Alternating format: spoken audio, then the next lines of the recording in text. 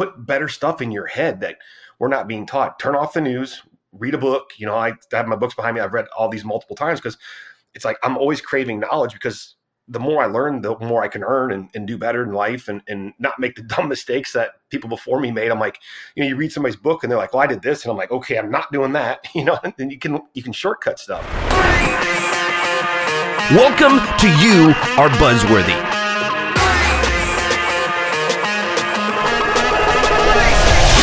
The biggest lesson I've learned about business over the last 17 years is that our mindset around money is the most important piece to success. When we have the right mindset, we focus on things that help us achieve our goals. But when we have the wrong mindset, we navigate towards the negative or the wrong things with everything within our business and many times in our personal life. And we don't always realize that we are focusing on the wrong things when we're in the thick of it. So today, we're going to get things right with money in our mindset. To help me is my guest, Paul Halme, a best-selling author, international speaker, and financial advisor. Paul used his business acumen to build one of the most successful gyms in the US, which he has since then parlayed into a consulting firm that helps create high six-figure offline businesses for his clients. Of course, he does this all while living a lifestyle of freedom from his own design. Today, he is going to give us a peek under the money mindset hood. Paul, welcome to the show. How are you doing today? I'm doing good. Thanks for having me. I'm excited. I'm glad you're excited. That makes two of us. Hopefully there's somebody else excited on the other end of this show to hear about what we're going to talk about today. Real quick, where are you from right now? Where are you recording from? Fort Worth, Texas. Fort Worth, Texas. Oh, yes. My wife grew up in Texas. Okay. I've spent some time in Texas. I was in the Air Force, so I had to start my training in Texas, San Antonio. Nice. And actually proposed to my first wife in San Antonio as well. So there you go. All right. We're going to dive right into here. We're talking about the limiting beliefs of money when it comes to entrepreneurship. And you, sir, are kind of the money whisperer of sorts with entrepreneurs. And so tell me, I want to dive directly into the heart of this. And what is the main limiting belief about money when it comes to business owners? For business owners, the main one is they think they have to put all their money back in their business. To me, that's because, we all know, if you grew up in my generation, it was like money doesn't grow on trees, rich people suck, we can't afford that.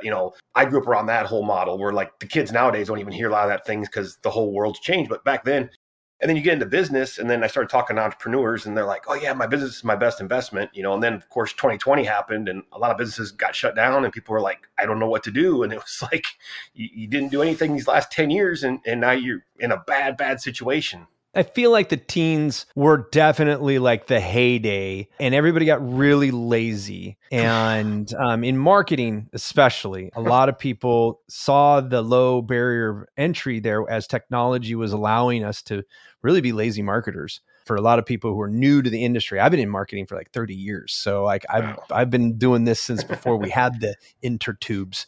And so I'm an old fart when it comes to that. But what that helped me do is keep rooted in the fundamentals, right? It's funny because when you say that, it's you get a business that say they get to six figures, right? They get their first $100,000 and they think that all of that money is theirs. Yes.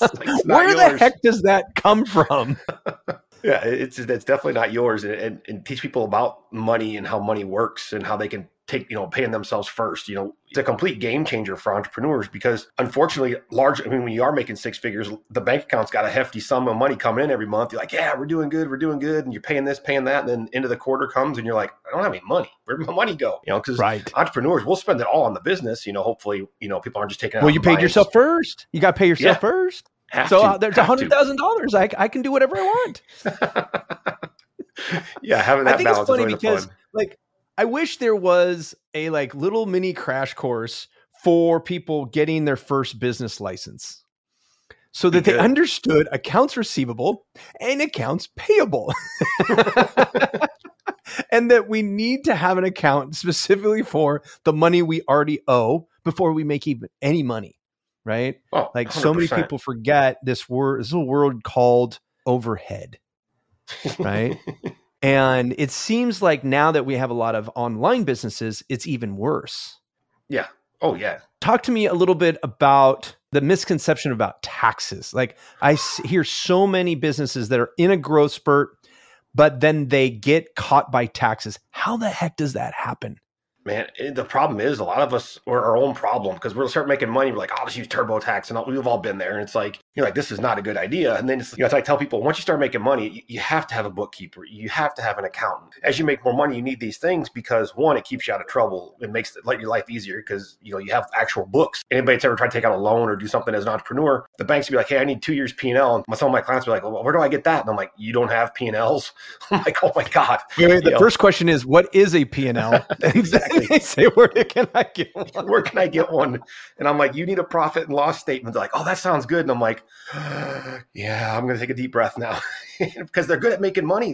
And entrepreneurs are, people listen to this, you probably all are really good at making money, but then it's like, and you don't realize people are like, well, I don't want to pay that money for an accountant or whatever. But if you get a good accountant, they can save you so much money in taxes. You're paying for stuff and not getting deductions that you didn't know exist because the more money you make, the more things there are you can do. So you got to get out of your own way. I think that also, like, you don't know what you don't know.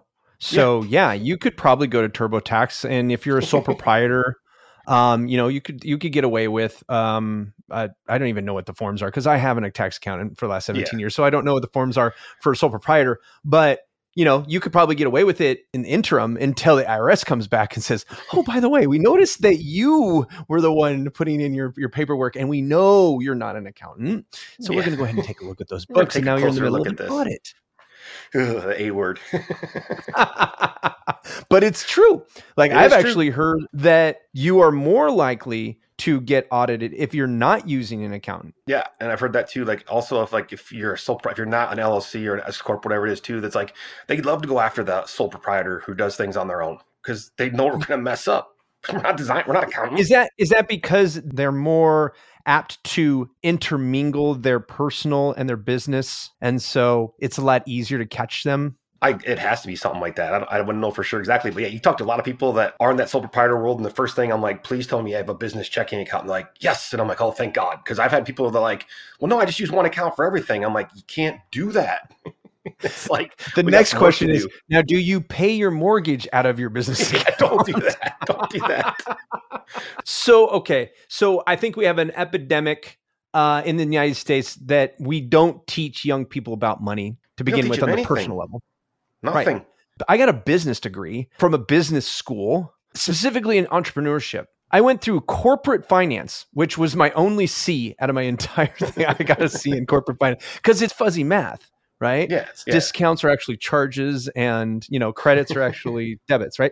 So all of that to say, it's like we set entrepreneurs up for failure. So it's almost like it's not even their fault, but they're held accountable for it. So how do we reverse that as entrepreneurs? We can't teach it in the schools because the government obviously wants us to be poor. Otherwise, they teach us about money and how to do money better. So how do we arm ourselves with a better mindset? It's all self-education, unfortunately, because same with you. I went to high school, I went to college, when all stuff I got done. Nobody taught me anything about money. Nobody taught me anything about taxes or accountants. They were like, well, here's the Pythagorean theorem. I'm like, how about, can I read a P&L and have my accountant do something? So education, and that's why podcasts are so important, and reading books that are about money, they're about finance, and finding people that you enjoy, mindset stuff. Like I love Ed Mylett. He's super motivational. Anything from Dale Carnegie, Jim Rohn. Put better stuff in your head that we're not being taught. Turn off the news, read a book. I have my books behind me. I've read all these multiple times because it's like I'm always craving knowledge, because the more I learn, the more I can earn and do better in life and not make the dumb mistakes that people before me made. I'm like, you read somebody's book and they're like, well, I did this. And I'm like, okay, I'm not doing that, and you can shortcut stuff. So the first step in change our mindset is education, because we don't know what we don't know. So what would be what's like a good first book for a new business owner to kind of get a feel for business money, business banking, business finance? A couple that I like, that, and it's funny because they don't go super far down that rabbit hole, but they help you get your stuff situated right, is The Ultimate Sales Machine by Chet Holmes is a great book. Love that one. That's a good book.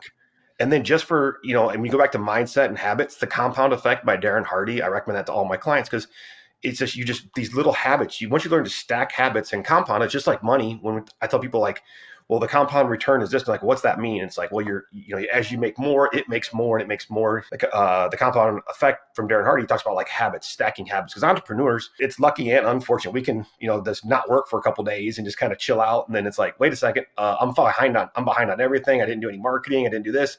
So you create these habits. So I always joke around. I'll tell people, even if you're gonna have I'm going out of town to one of my business partner, my old business partners fight. He went back to MMA fighting and he's fighting for a title fight Friday in New Orleans. So I'm going there and I got all the stuff I got to plan. So, but ahead of time, it's like, I have my little checklist of like, hey, if I get these things done, nobody's going to even care that I'm not around because I did all the work. I'm an entrepreneur. Right. I can get up in the morning, knock it all out, and then just go schedule all my posts, schedule everything. It looks like I'm working, but I'm in New Orleans. Right. So it's funny because as service-based businesses, especially in my younger years, I felt guilty going on vacations. I felt guilty. And so, as social media was kind of taking over, I started business in 2005.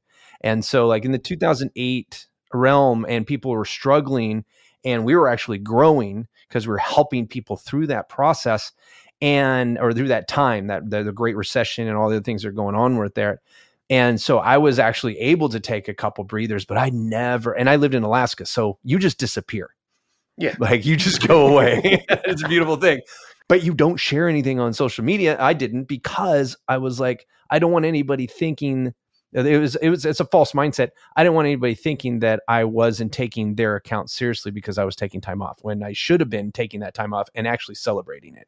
And celebrating it 100%. Right. And then you touched on it earlier when we talk about, people overspend, and there's two ways they overspend. They either take it for themselves and they buy the boat, right? Before they actually can afford the boat, or they over reinvest and they don't pay themselves, which was where I was at. I poured everything back into the businesses, and I kept my salary extremely low. I'd actually hire people at higher salaries than myself so that I could, in this space where I thought, hey, I'm going to build it faster. So, this is going to be exponentially return on investment later on. Of course, very rarely do you get that type of return from other human beings that don't own the business. Right. Yeah. It's almost like we self-punish ourselves. Right. Exactly. Yeah. So, I mean, we call it, Mike Michalowicz, both of us are big fans of him. Huge. And, the term that I borrowed from him is entrepreneurial poverty. Yep. And when I reinvented my business in 2018, at the end of 2018, I shut down a multi-million-dollar creative agency and just started over. And I luckily tripped over that book, and it changed my entire outlook on it. And so one of the things that I want you to talk about, Paul, is, because it's something that Mike touches in his book, the mindset on cash flow. Huge. It's like, and I got this from, I think it was Alex Hormozi. I follow a lot of his stuff now. He's kind of blown up in the marketing world and everything. But it's like, everybody gets up in the morning. What's the first thing they check? They check social media. They check their email, right? And Alex is funny because it's like, I have the exact same habit he has. And I'm like, hey, I'm onto something. The first thing I check in the morning is I check bank accounts. That's the first thing. That should be every entrepreneur. So the first thing you should check is your bank account. Okay. You look at it like, oh, hey, deposits came in, money went out. Okay. This one here. Oh, okay. We're good. If you're checking Instagram 27 times a day and you're checking your bank account once a week, we got a problem. It's like, you need to have your thumb on that pulse of like, oh, hey, money. Okay. We got money going here, here, here. And then in Mike's book, it's amazing. And that's where I got a lot of my ideas from, is like automations, is creating, like, I told my wife that if I ever die, it's like she's going to have like call Fidelity and turn off all these automations, because it's just, I have so many going on. It's insane, because we're humans. We're designed to screw up. Like, I get busy and I go do something and I'm like, oh man, I forgot. I moved money. I forgot. I never invested it. It's just been sitting in cash for 2 months because I'm an idiot. And it's literally would have taken me 2 minutes to set an automation up that did it. So when I talk to people, I'm like, man, just start stacking automations, creating these habits. So to me, it's funny because I get up in the morning. First thing I do, I check Fidelity. And then I check my business bank accounts first at Wells. And then I check my Fidelity stuff. And I'm like, oh, okay, this is good. This is good. This is good. But I try to take myself, because in my previous life, I was a stockbroker before I was an entrepreneur. And I want to trade all the time. I want to do all this stuff. So I almost blocked myself out of it. So like, instead of buying stocks, I'll buy mutual funds, because then I can't trade options on mutual funds. It's like, I put these little limits to myself because I want to trade and I want to do this. So I'm like, man, if I keep doing this, I can't grow my business because I'm wasting too much time staring at charts when, I need to be out marketing and doing the sales and everything. So first thing in the morning, if I can convince you to do that, is before you check anything, just get in the habit of checking your bank accounts, seeing that cash flow, making it part of your life. And then it becomes fun, because a lot of people are they don't want to look at it, and that's a bad thing because that means there's probably something wrong. Like, right. So and it's okay that it doesn't move every day. Like some people don't totally see fine. Like for my business, we're very cyclical and month to month. And so, our invoices come due a couple times a month. And so I've actually automated everything through my bookkeeper. So Perfect. all I'm doing is quality checking. Yeah, it's great. She's my alarm. If hey, listen, one of these accounts doesn't have what it should have in it. But I can go straight. I like to go to my QuickBooks because it has all my accounts, because I do the profit first. So I have like the umpteenth accounts there. And I look at every one of them because it tells me whether we're spending and or making properly through each of the channels, right? So I can look at my income account and go, okay, yeah, money's coming in. That's great. This is one thing that I didn't understand. Cash flow. Cash flow just means money coming into and or out of your bank accounts. Yep. And when we talk about positive cash flow, it means you're keeping more than you're spending, right? So just for the folks who might not understand that vernacular. So for me, then I'd take a look at each one of my accounts. So I have an ops account. The first thing I do is I start doing the math. How many months of operational cash flow do I have today? So that if for some reason all the money that is owed to me right now doesn't come in, how many months can I still run my business? Oh yeah, because it's going to happen sometimes. People are going to pay invoices late. And they're like, hey, sorry, I need another month. And you're like, I need to pay my employees. I need to pay this. So building these things out, it gives you sanity, and God forbid 2020 never happens again. But it's like, I mean, that was insane. Like literally just. That was huge. I never thought in my life I would see stuff turned off. I was worried. I was just 2 years. I was in my 13th month of my brand new business, and I had just moved from Alaska to Illinois. So I knew no one here, and we were locked down. So you know what my pucker factor looked like.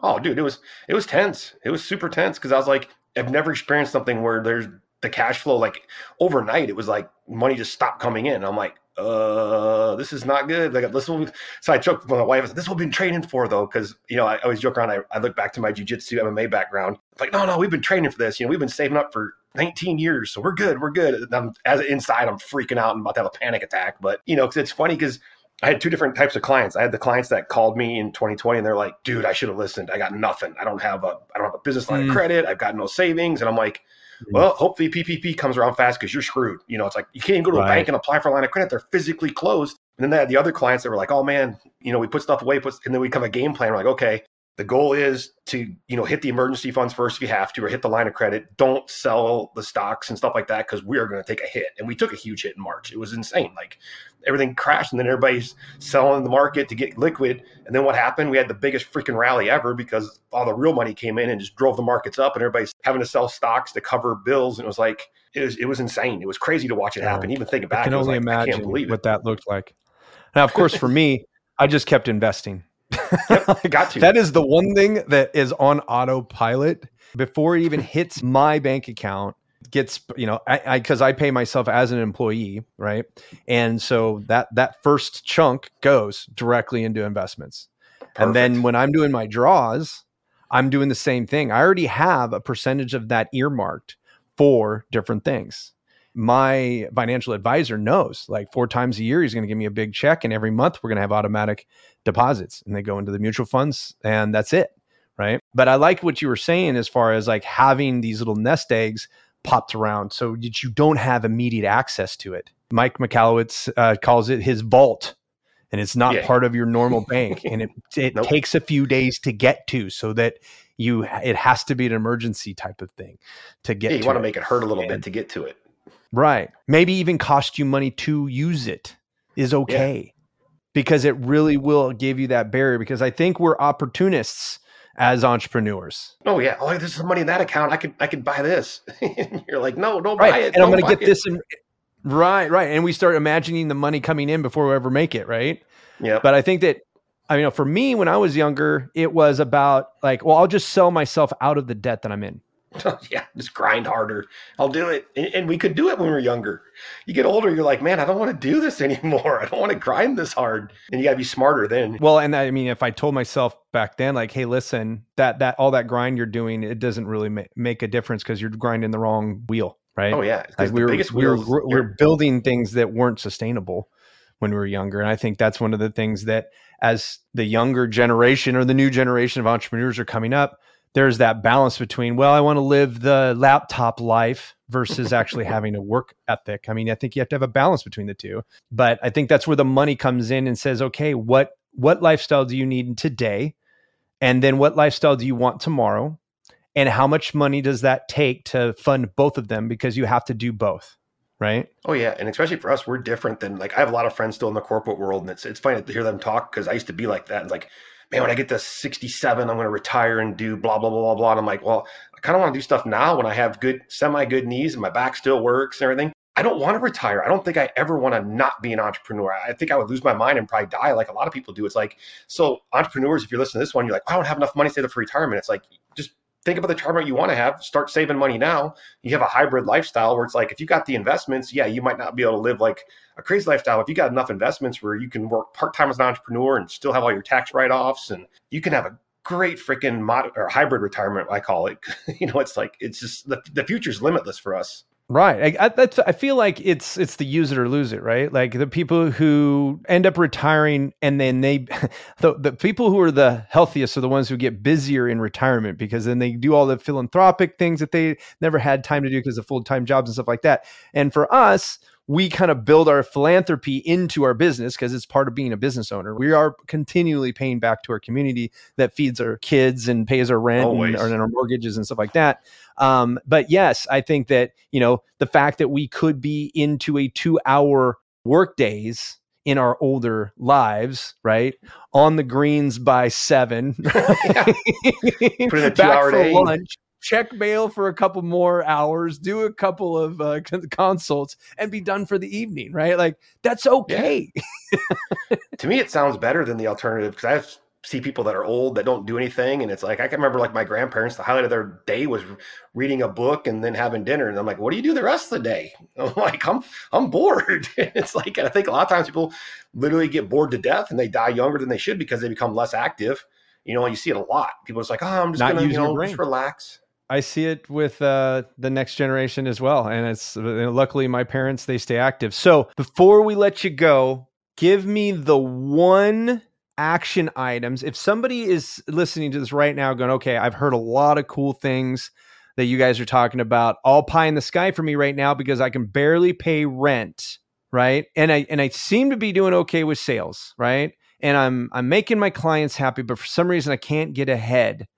What limiting factor do you feel is most common with that type of situation? And what's the first thing they can start doing to start digging themselves out of that? I love it. The biggest thing is that concept of like, well, when I get more money, I'm going to do this. It's like, no, you're not, because you don't have the habits. So I tell people are like, I don't have enough money to do this. I'm like, okay, here's what we're going to do is you say you bank at XYZ Bank, Bank of America, Wells Fargo, whatever. What I want to tell people to do is go to Fidelity, Schwab, Ameritrade, any of those places. And they're like, well, I got to have a bunch of money to go there. I'm like, no, you don't. You don't have to have they don't care. They just want an account that you're going to be putting money into. They know you're going to keep putting money into it. Go in there. They're not going to give you the red carpet treatment if you're not dropping, big money, but they don't care. They just want a new account. You can open online, literally open an account, a non-retirement brokerage account, super simple. It's basically just a savings account or whatever. Set that up and then set up some kind of an automation where, you have money going from your account, either monthly, weekly, quarterly, whatever it is, but just something. People are like, well, I don't have any money. I'm like, can you do $10 a month? And then people will laugh. And I'm like, well, it's $10 more than you're doing right now. And it's going to be automated. And they're like, okay, I'll do it. And I'm like, I'll check in. Like, oh, did you do the $10? Yeah. Did that hurt? And they're like, no. I'm like, cool. Make it 20. Does that hurt? Nope. Okay, cool. Make it 40. Make it 80. Make it 160. Make it, 320. And then they're like, they'll get a point where like, okay, this is kind of hurting. I'm like, all right, cool. Stop right there. You're good. Just keep it going. Keep it going. And then when you start doing that, this happens all the time. If you listen to people, you'll do this in 6 months, message me on Instagram, whatever. And you'll be like, there's $1,800 in this account. I don't know how it got there. And it's like, yeah, you didn't need the money. You thought you did, you didn't. And now you have this money over here. And then they get excited. They're like, what do I do now? I'm like, well, you talk to one of the advisors at those places because they'll talk to you for free. And they might put you in like a target date mutual fund or something super, whatever, basic, nothing crazy. Or you can use Uncle Warren's method of the S&P 500. I mean, he's the greatest investor of all time. And he says to put it all in there. I mean, it's like, can't argue with the guy. But you'll get in a habit. You get excited and addicted. You'll be like, well, there's 1,800 in that account. Yeah. And then next year there's going to be 10,000. And then there's going to be 20. And then in 20 years, there's going to be 380,000. And people are like, this changes my life. But it won't change if you don't build the habit. Because everybody's like, well, when I get money, I'm going to do this. I'm going to do this. I've had friends say that for 20 years. And I'm like, dude, have you got your account set up yet? Like, no, I'm not making enough. I'm like, you make $500,000 a year. 500. And they're like, well, yeah, but by the time I get done with everything, I don't have any money. I'm like, yeah, but I saw you on Instagram, dude. You spend $1,200 a month on Friday night dinners. So it's like the money's there, but the habits aren't. So anybody listening, just create that money building habit. And automation will change your life, because like I've did it for a living and it's part of my life, but I'll still mess up and forget to do stuff if I don't put it on automation, because I got kids, I got a wife, I got businesses. I'm like, I forgot to invest. So it's automation. Like you were saying, you do the same thing with yours. Is the money just goes and you're like, cool, it's invested, nothing to worry about there, and just let it run. You heard Paul. It's time to automate your future by automating your savings and investments. This will give you the focus you need to drive your business forward today without risking your financial freedom tomorrow. Believe me when I say it is a game changer. Paul is a great giver, so be sure to follow him on Instagram and check out his website, paulhalmy.com. I've included the links in the show notes, and while you're there, click on the subscribe button. Until next time, stay buzzworthy.